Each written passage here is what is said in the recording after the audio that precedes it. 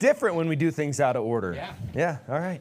Well, good morning. My name is Derek Carpenter. I'm one of the pastors here. And I just got to say, that was a great way to start. Thank you, worship team. And thank you for everybody else singing along. To start with recognizing God as being great is where we should always start. Paul taught on prayer some weeks ago. And the Lord's Prayer begins that way. Our Father in heaven, hallowed be your name, recognizing Him. And we always begin with God that way, recognizing Him for who He is and His greatness. And in that is also recognizing where we fit in that. The Lord's Prayer begins our Father. So we begin as His children, but below Him, recognizing Him. And then we can move to the rest of it. So great way to start. Let me pray. Father in heaven, hallowed be your name. Your kingdom come, your will be done on earth as it is in heaven. Give us today our daily bread and forgive us our sins as we forgive those who sin against us. And don't lead us into temptation, but deliver us from evil.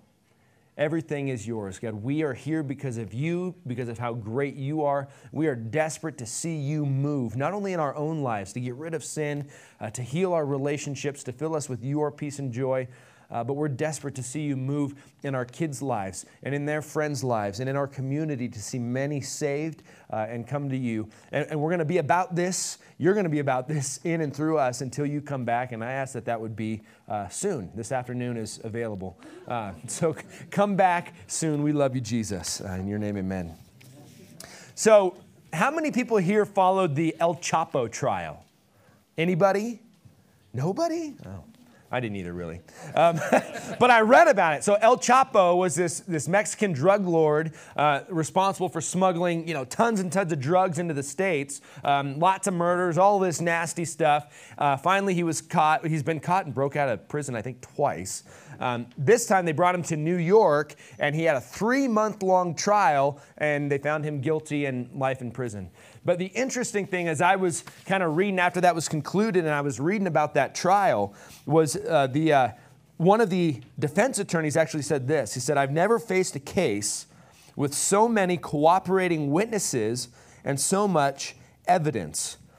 During that trial, there were 56 eyewitnesses that testified against El Chapo. I don't remember his real name, but testified against him that all these things that they're claiming are true, and that led, obviously, the jury to find him guilty.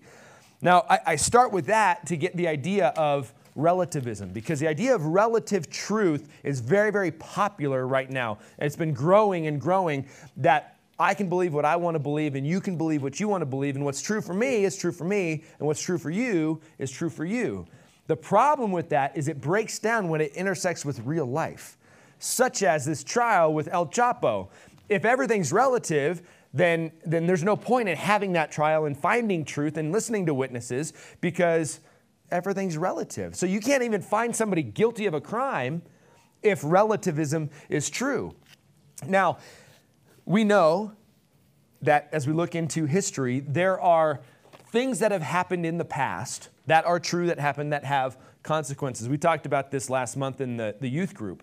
And it was kind of interesting because the junior hires are smart enough, but not as sophisticated as the rest of us, that the idea of relativism to them is just stupid. It was kind of interesting as we were talking about it, they're like, yeah, that doesn't make any sense at all. But we get sophisticated later because it feels good to say, oh, you believe what you want to believe and I can believe. That feels good. It feels tolerant, but yet it's not true. I mean, for example, we know the Revolutionary War happened and we gained our independence. We know that the Holocaust happened, although that is one of those people try to deny, but there's plenty of evidence that happened, and millions of Jews were killed. We know in the past there was a guy who tried to set his shoe on fire in an airplane and blow it up. And so now, consequence, we have to take our shoes off when we go into the check. There's things that have happened that are true. People saw them. Evidence pointed to truth. And the same is true with religion. Now, you get to religion, spirituality, and relativism goes to a new level. Because, those are all things that we can't know. It's all spiritual, and so it's all true. Many roads lead to heaven. And again, that feels really good to say. It feels really good to talk to a Mormon or a Jehovah's Witness or a Muslim or a Buddhist and go, great, you have your religion and I have mine, and in the end, we'll end up in the same place and it's great. That feels good. because it feels tolerant, non-judgmental. The problem is it's not loving because it's not true. The same as these past events, Christianity is based on past events that happened that have consequences. The biggest of those, the largest, is that Jesus Christ died on the cross and rose from the dead. If that happened, then we have absolute truth, and we have the only truth and the only way to salvation. If that didn't happen, then we are confused. In fact, Paul wrote it this way in Corinthians 15, 17 through 19. Paul says, "And if Christ has not been raised, your faith is futile, and you are still in your sins. Then those who have fallen asleep in Christ have perished. If in Christ we have hope in this life only, we are of all people most to be pitied." So, the idea of a Christianity, of a church that doesn't actually believe in the resurrection, makes no sense. There cannot be a Christian that doesn't believe in the resurrection, that it actually happened in past. Not that it was a myth, not that it's a great idea that creates some good things in people, but that these things actually happened. Now, here's the other thing that happens a lot of times with religion and Christianity also, is that we believe because we believe.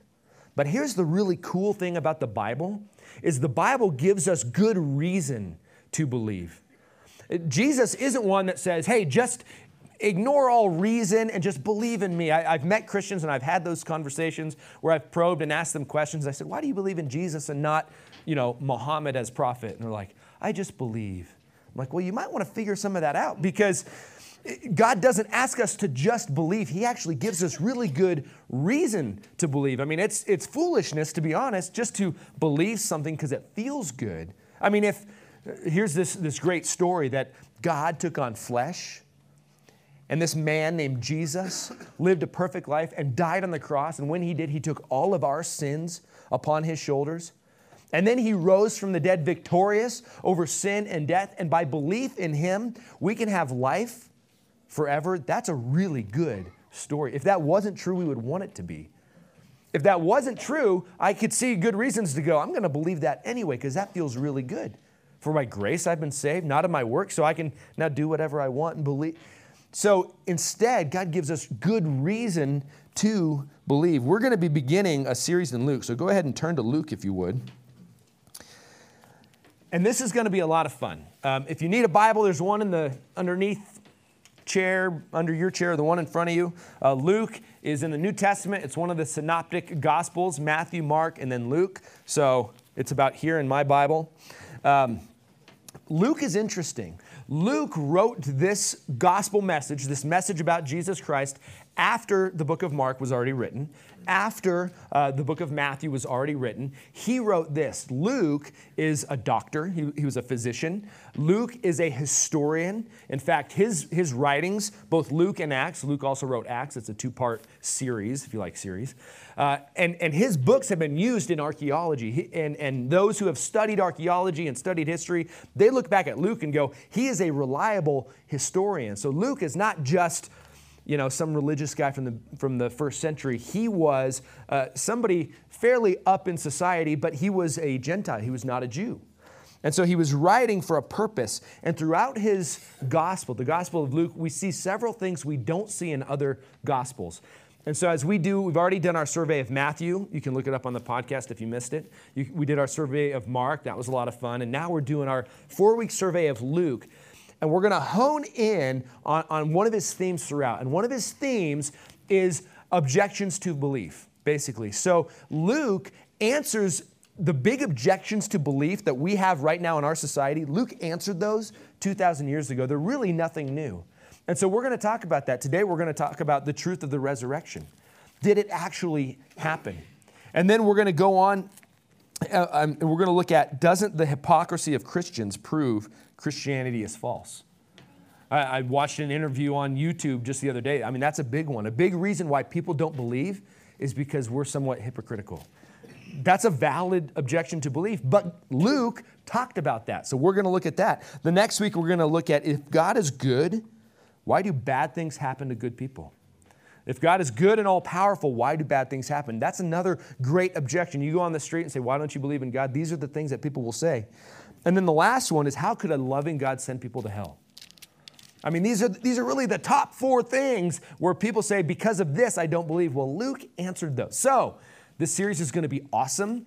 And if you know somebody that's a skeptic and needs some of this, bring them. This will be a great time. Again, and let them know we're not one of those churchy, religious, judge you type. Come just as you are, and we can wrestle with these truths together. But we're going to begin in Luke. And here's your first note for your handout if you're a note taker. Without the resurrection of Jesus, there is no Christianity. Without the resurrection of Jesus, there is no Christianity. We begin with that because that's what we're going to look at this week. Did this happen? And the modern American church, in fact, the majority of denominations have actually moved to a place where they somewhat deny the reliability of the Bible, and it's not even central to them to believe that Jesus rose from the dead. Isn't that a little bit crazy?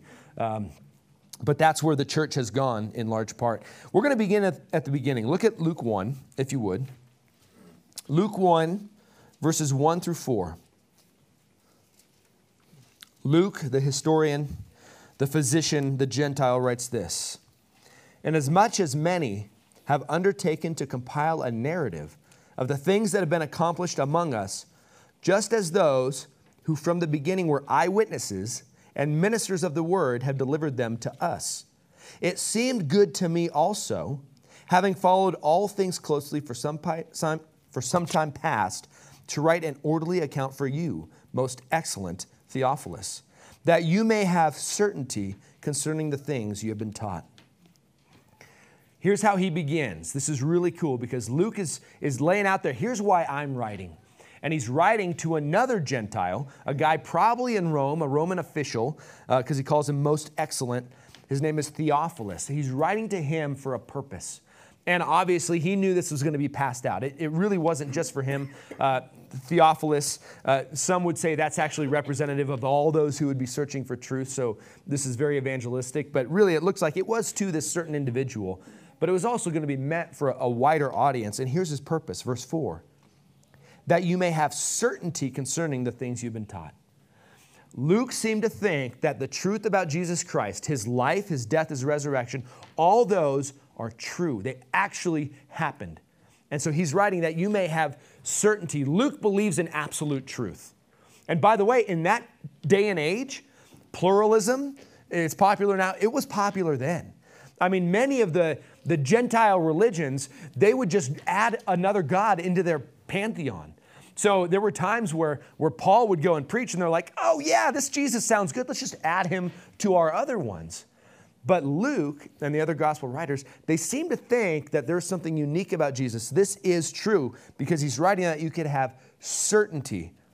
And Jesus claims things like, I am the way, the truth, and the life. No one comes to the Father but through me. He's saying things like that are certain. Now, how did Luke write? This is also kind of interesting. Luke is not one of the 12 apostles. He's not Matthew, Mark. Well, sorry.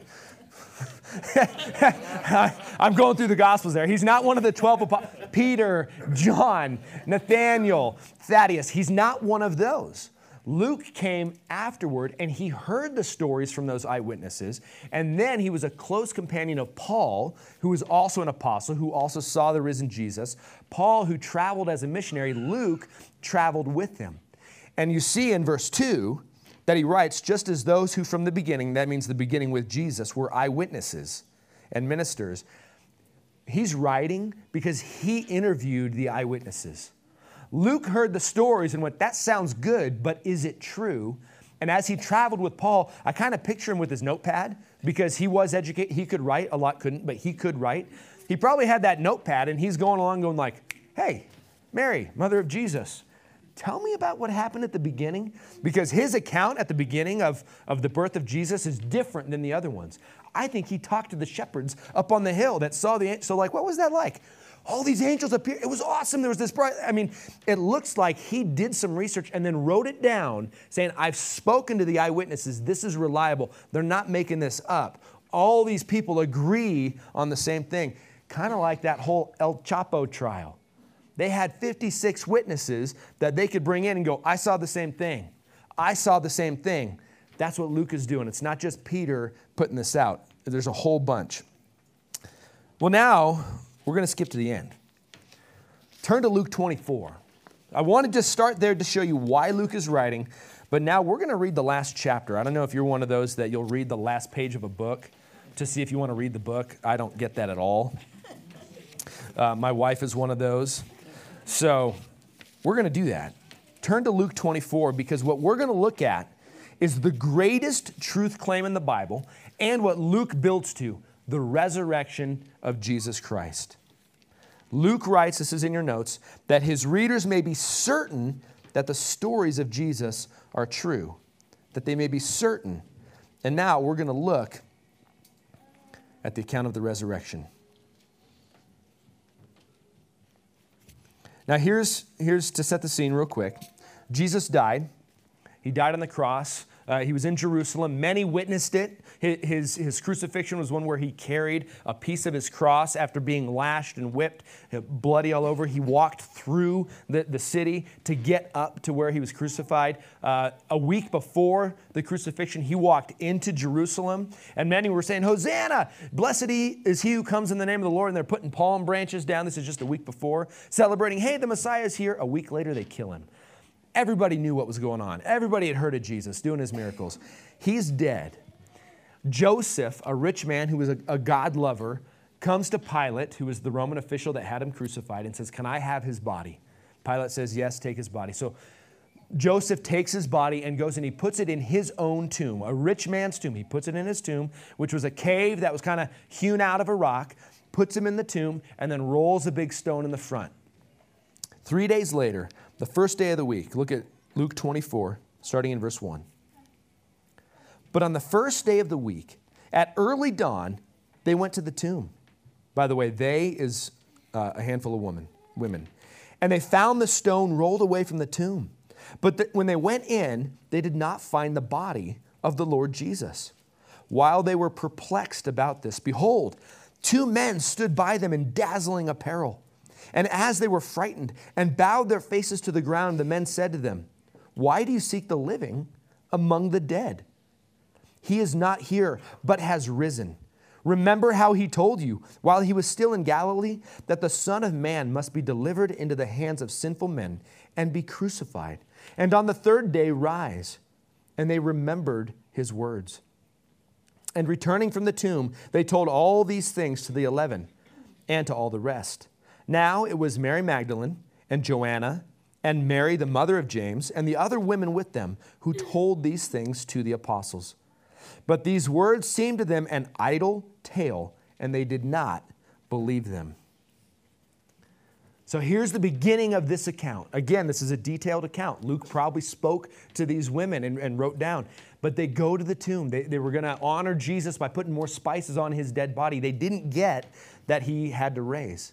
And they get there, he's not there. They go into the tomb and 2 angels appear. And they just, how awesome would that be? But they say, why are you looking for the dead the living among the dead? He's alive. Jesus has risen from the dead. And so they go back and they tell the rest of the disciples. And what does it say about them? They don't believe. When the disciples first heard that Jesus rose from the dead, they did not believe. I think that's interesting. Because they were with him for 3 years. They watched him heal the lame. They watched him give sight to the blind. They watched him raise several other people from the dead. The most famous of those was Lazarus, who had been dead 4 days and buried in a tomb. And Jesus goes up to the tomb and says, Lazarus, come on out.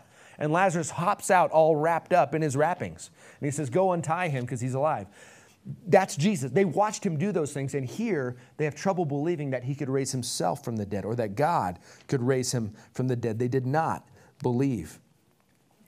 I want to make a note before we continue with this story. We're going to read a lot of this story, which is awesome. It's well written.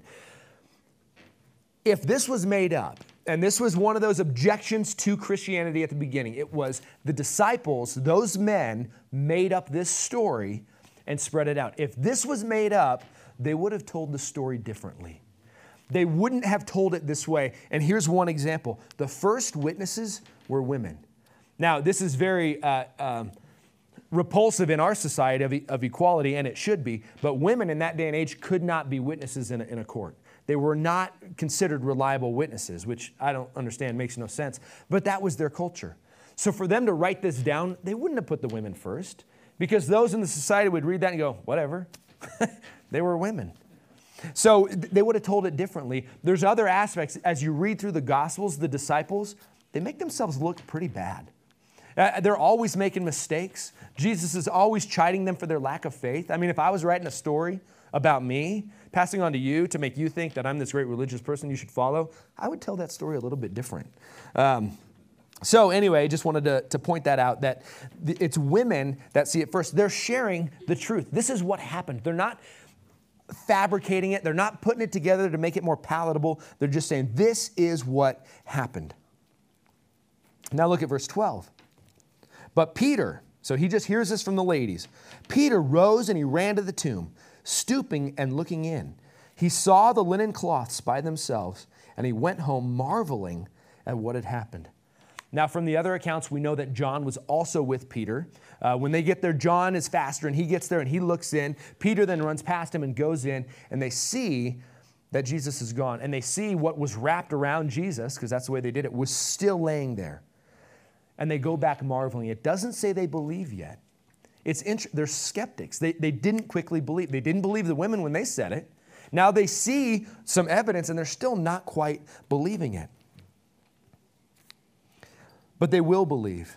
And again, I want to draw this out. They will believe. And they will believe to the extent that they will give their lives for it. Peter later will be crucified, just like Jesus. But tradition says, a lot of the way they died is in history, but it's not written in the Bible because it happened after that. But Peter was crucified upside down. Tradition says, because Peter didn't count himself equal with Jesus to be killed the same way as him, so he had him turn it upside down. Philip, I think Philip was crucified on a cross this way. And he was crucified that way. James was beheaded. And it goes on. Others were killed with spears. One was killed with hooks and hung upside down. This is the way they died. If you knew a story was made up, if you made it up to start your own religion, would you die for it this way? Absolutely not. And we can look through history, because you could object and go, well, look at the other religions. I'm just going to pick one, because this one I researched some, Mormonism. Their big prophet, Joseph Smith, you know how he died? In a gunfight breaking out of jail. So, I mean, there's a big difference between the beginning of this religion and the beginning of every other religion. Muhammad, too, was a violent man. You just read those histories. This is different than every other religion. The first disciples, this is in your notes, believed in Jesus' resurrection to the point they were willing to die gruesome deaths for him. Gruesome deaths for him.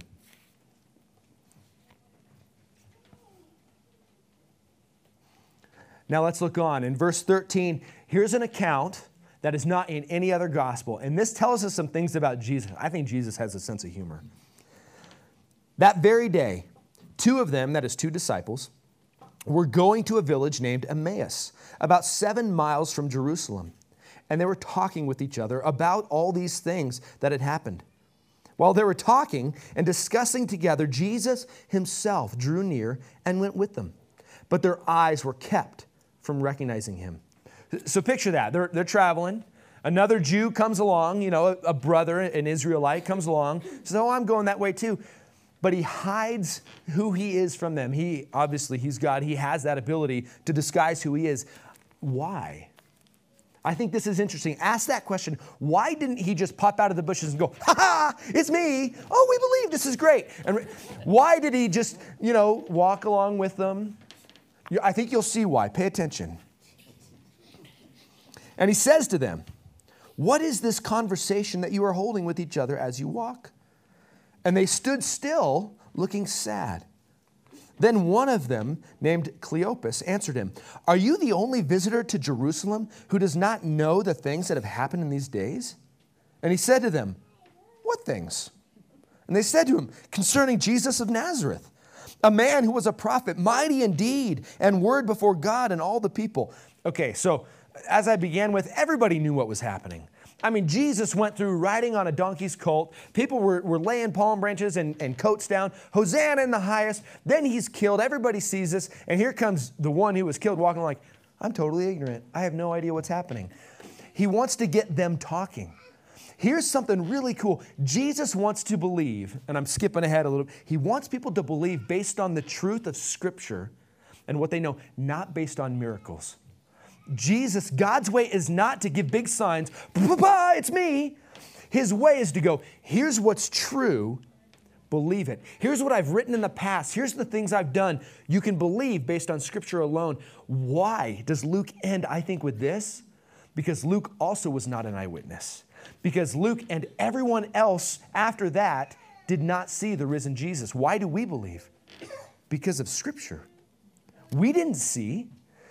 So I think that's partly why Jesus does that, because he was thinking about you and me. So he goes on, verse 20. And it's them talking back to Jesus, who they don't recognize. He says, and how our chief priests and rulers delivered him up to be condemned to death and crucified him.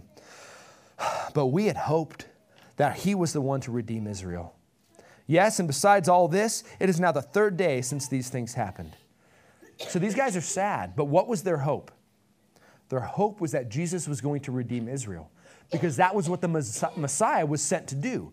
They knew the Messiah was going to redeem them, but they had it a little bit off. They were hoping to be redeemed. They were currently slaves of Rome. Rome owned the Jews at that time. They thought the Messiah would come and lead a revolt and redeem them, physically redeem them politically, and set up his new kingdom. That's what they thought. What they didn't get was that the Messiah had to redeem their souls first. The Messiah has to redeem our souls first before we get to enjoy his kingdom and his physical rule, which is coming. He had to deal with the sin issue first. They didn't get that. So they had it right. The Messiah was going to redeem Israel, but not just politically, spiritually. So they share this hope, and they're sad. And it's 3 days, and so it's kind of like, well, 3 days, you can't come back from 3 days dead. We have no hope. Verse 22, moreover, some women of our company amazed us. They were at the tomb early in the morning, and when they did not find his body, they came back saying that they had even seen a vision of angels who said that he was alive. Some of those who were with us went to the tomb and found it just as the women had said, but they did not see. So they hear all that, they still don't believe. And they had heard Jesus say earlier, hey, I'm going to have to die and I'll raise from the dead. They heard him say that, but they didn't get it. Even the women didn't get it until the angel said, remember he said this? They're like, oh yeah, he did say that. So now Jesus speaks. Verse 25. And he said to them, O foolish ones, and slow of heart to believe all that the prophets have spoken. Was it not necessary that the Christ should suffer these things and enter into his glory? And beginning with Moses and all the prophets, he interpreted to them in all the scriptures the things concerning himself. What did Jesus do? He is still hidden from them, and he calls them fools. I think that's a little bit interesting. We just met, and they're like all sad and woe is me. He's like, you foolish people. Don't you get it? And as they're walking along, Jesus starts quoting Scripture. That's the Old Testament. Moses wrote the Pentateuch, the first 5 books. Genesis, Exodus, Leviticus, Numbers, Deuteronomy. Moses wrote those. You move on and you have all these prophets, Isaiah, Jeremiah, Amos. We can go on. There's the Psalms. A lot of the Psalms that David wrote point to the Messiah. The whole Old Testament is pointing to the Messiah who is to come. That is Jesus. And so Jesus here, again, you see, he doesn't show himself to them yet. He's explaining the Scriptures, hoping they will get it from the Scriptures.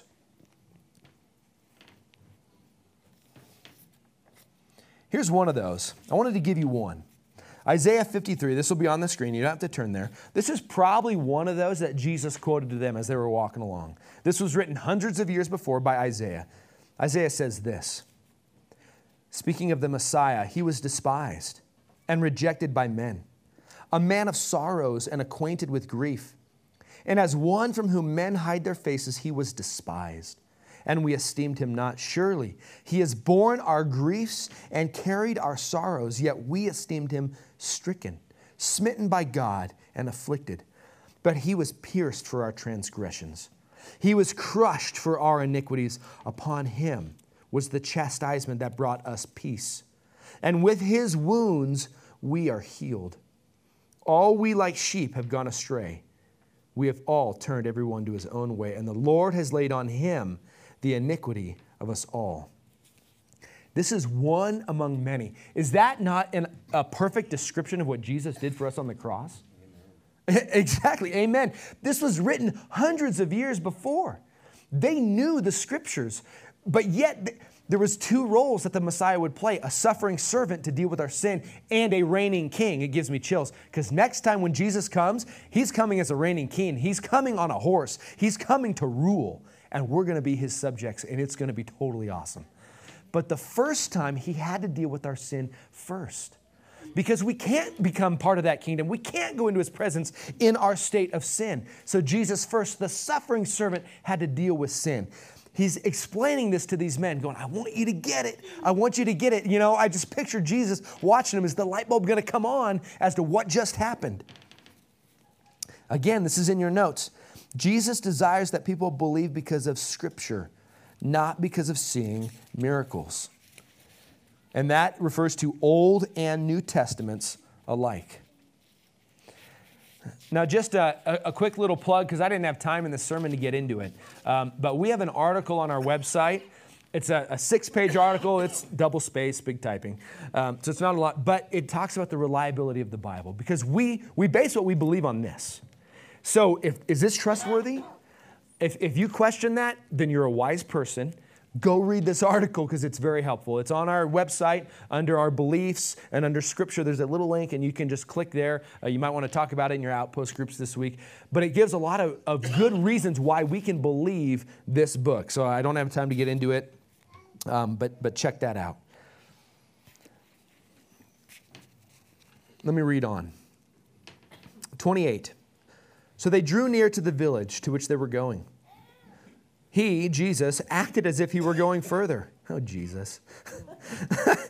But they urged him strongly, saying, "Stay with us, for it is toward evening, and the day is now far spent." So he went in to stay with them. Now remember, Jesus is fully human. Jesus was sweating drops of blood before he went to the cross. He was not looking forward to it. Now he's on the other side of the cross. He's got his risen body. I think he's having some fun. But he urged them strongly, "Stay with us." So he went and he stayed with them. Verse 30, when he was at table with them, he took the bread, blessed it, broke it, and gave it to them. This looks a lot like the Last Supper.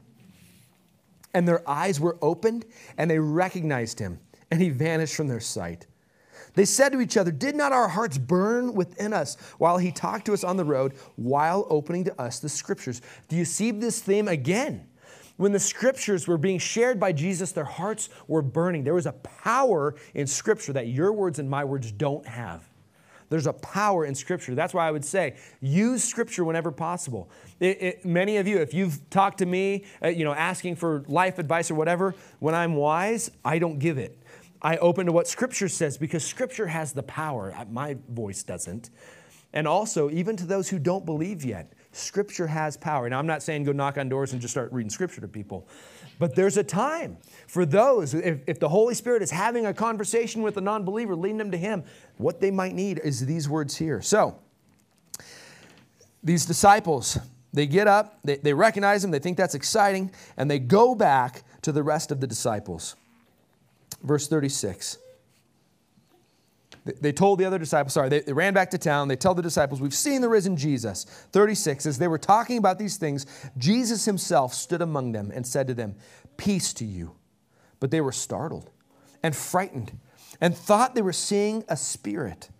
And he said to them, "Why are you troubled? And why do doubts arise in your hearts? See my hands and my feet, that it is I myself. Touch me and see, for a spirit does not have flesh and bones, as you see that I have." And when he said this, he showed them his hands and his feet. And while they still disbelieved for joy and were marveling, he said to them, "Have you anything here to eat?" They gave him a piece of broiled fish, and he took it and he ate before him. So here, Jesus counters an objection that is going to come later. And this will come later in the church. Early on in the life of the church, there was a heresy that came out saying, well, Jesus just rose spiritually. He didn't raise bodily. Well, here Jesus says, no, I rose bodily. Touch me. Feel the wounds. Give me some food. I'll eat. He wanted to prove that he rose from the dead. He didn't just say, I rose from the dead, believe it. He shows them. He proves it to them. He appears to them. But here's what's cool. He doesn't just appear to them. In 1 Corinthians 15:6, Paul writes that Jesus, after appearing to them at one point, he appears to 500 at the same time. 500 people saw the risen Jesus at the same time. These people were in Jerusalem when he was killed. They saw him risen. I think Luke probably talked to some of those 500. I think as Luke went on his journeys, he found some of those 500 that saw the risen Jesus. And they're like, yeah, Peter's right. It's exactly like what he said. Yeah, I saw him too. He let me touch his hand. Here's what it felt like. So here we have 500 people. And when Paul writes it in 1 Corinthians, he's writing it to those who would doubt the truth. Again, he's not sharing some hypothetical spiritual thing. He's saying this happened. And if you don't believe me, go talk to those 500 people because they'll validate it. And there was no benefit to this religion for those who would follow to make it up. There was no benefit. They gave their lives for it. They lived lives of poverty, stricken, outcasts because of it. Now, in your bulletin as you came in, you were given a magnet. That magnet holds that passage in 1 Corinthians, and it also holds John 3:16. If you didn't get a magnet, grab one on the way out. But we put them in this form so that you could take it home. We all need something to hold the pictures on our fridge. But you'll look at your magnet, it says, this is true. The truth of the gospel is really summed up in those verses right there. This is true. They say this. Paul writes, for what I received, I passed on to you as of first importance, that Christ died for our sins according to the Scriptures, that he was buried, that he was raised on the third day according to the Scriptures, and that he appeared to Peter, then to the 12. After that, he appeared to more than 500 of the brothers at the same time, most of whom are still living, though some have fallen asleep. Then he appeared to James, then to all the apostles. And then John 3:16, for God so loved the world that he gave his only Son, that whomever believes in him will not perish, but have eternal life. The gospel is really that simple. That this is a true thing, a true event that happened in the past, that God acted, and there are consequences, eternal consequences. So we finish up. If this is absolutely true, what does that mean? Why do we look at this? Why did we look at the beginning of Luke and skip to that? Because Jesus died on the cross and he rose from the dead. And it's true. It's not a myth. It's not one idea among many. And it's pretty reasonable. You can study it. You can look at history. This happened. Even those other writers from the first century, they couldn't deny that this happened. It was so well known. They attributed it to other things. Some said it was of the devil or this or that. But these things happened. And if Jesus rose from the dead and he is who he claimed to be, then this is true. Amen. Amen. That's right. And if this is true, what does that mean to you? You can have confidence. You can have confidence that what you believe is certain. So when you go engage in conversations and somebody believes this and somebody believes that, you don't have to say, well, I believe this. There is a way to share with love and gentleness, but I hear that so often. Well, I believe, and it's said in a way like, well, I believe, and I'm saying it this way so that you're free to believe what you want to believe, because I don't want to come across as intolerant to go, this is true, but yet, this is true. And so we can say it lovingly. So it gives us confidence in our own, but also if this is true, what should we be doing out there? How is God going to change our community? How is Jesus going to reach the lost? It doesn't happen in this room, if you didn't know that. Most often, it doesn't happen in this room. This is a great place. I love this room. But evangelism, people hearing this message, it happens out there. It happens with your neighbors. It happens with your family. It happens with your coworkers. It happens to those who see your life. They need the truth. And by the way, I heard this said this week. Excellent. That what we're doing is joining the Holy Spirit in the conversations he's already having with people.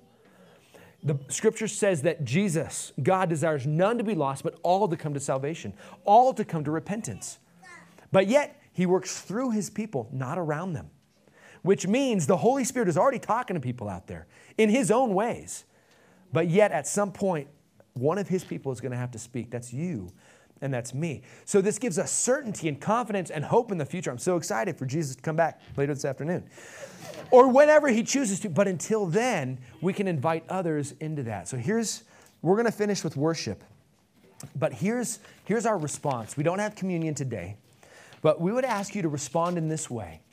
Who is God laying on your heart that needs this message?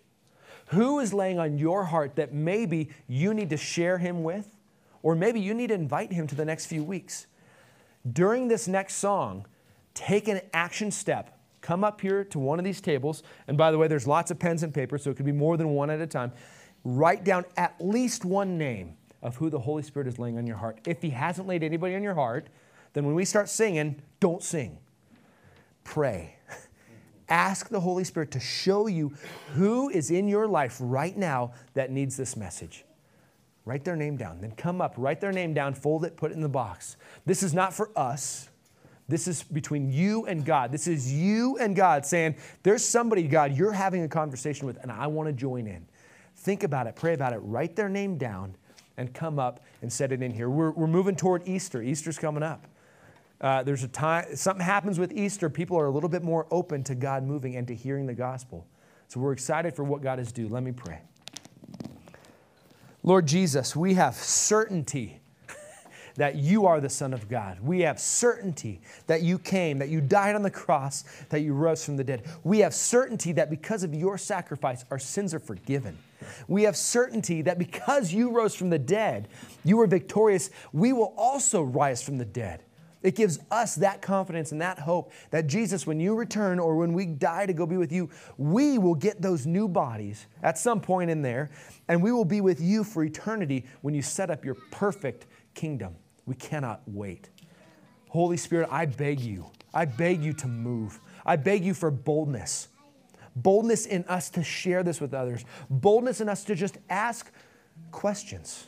Ask people where they are spiritually. Not to be Bible beaters, not to hit people over, but to lovingly open ourselves up to what you might do. We love you. In Jesus' name, amen. Now, here's the last thing, though. If you're in here and you haven't stood on the certainty of Jesus for salvation, do that during this song. There's going to be people available in the back to pray. Go see one of them. The reason they're there is because they love you. The reason they're there is they want to pray with you. If you want to know more about this life with Jesus, go see one of our prayer people in the back.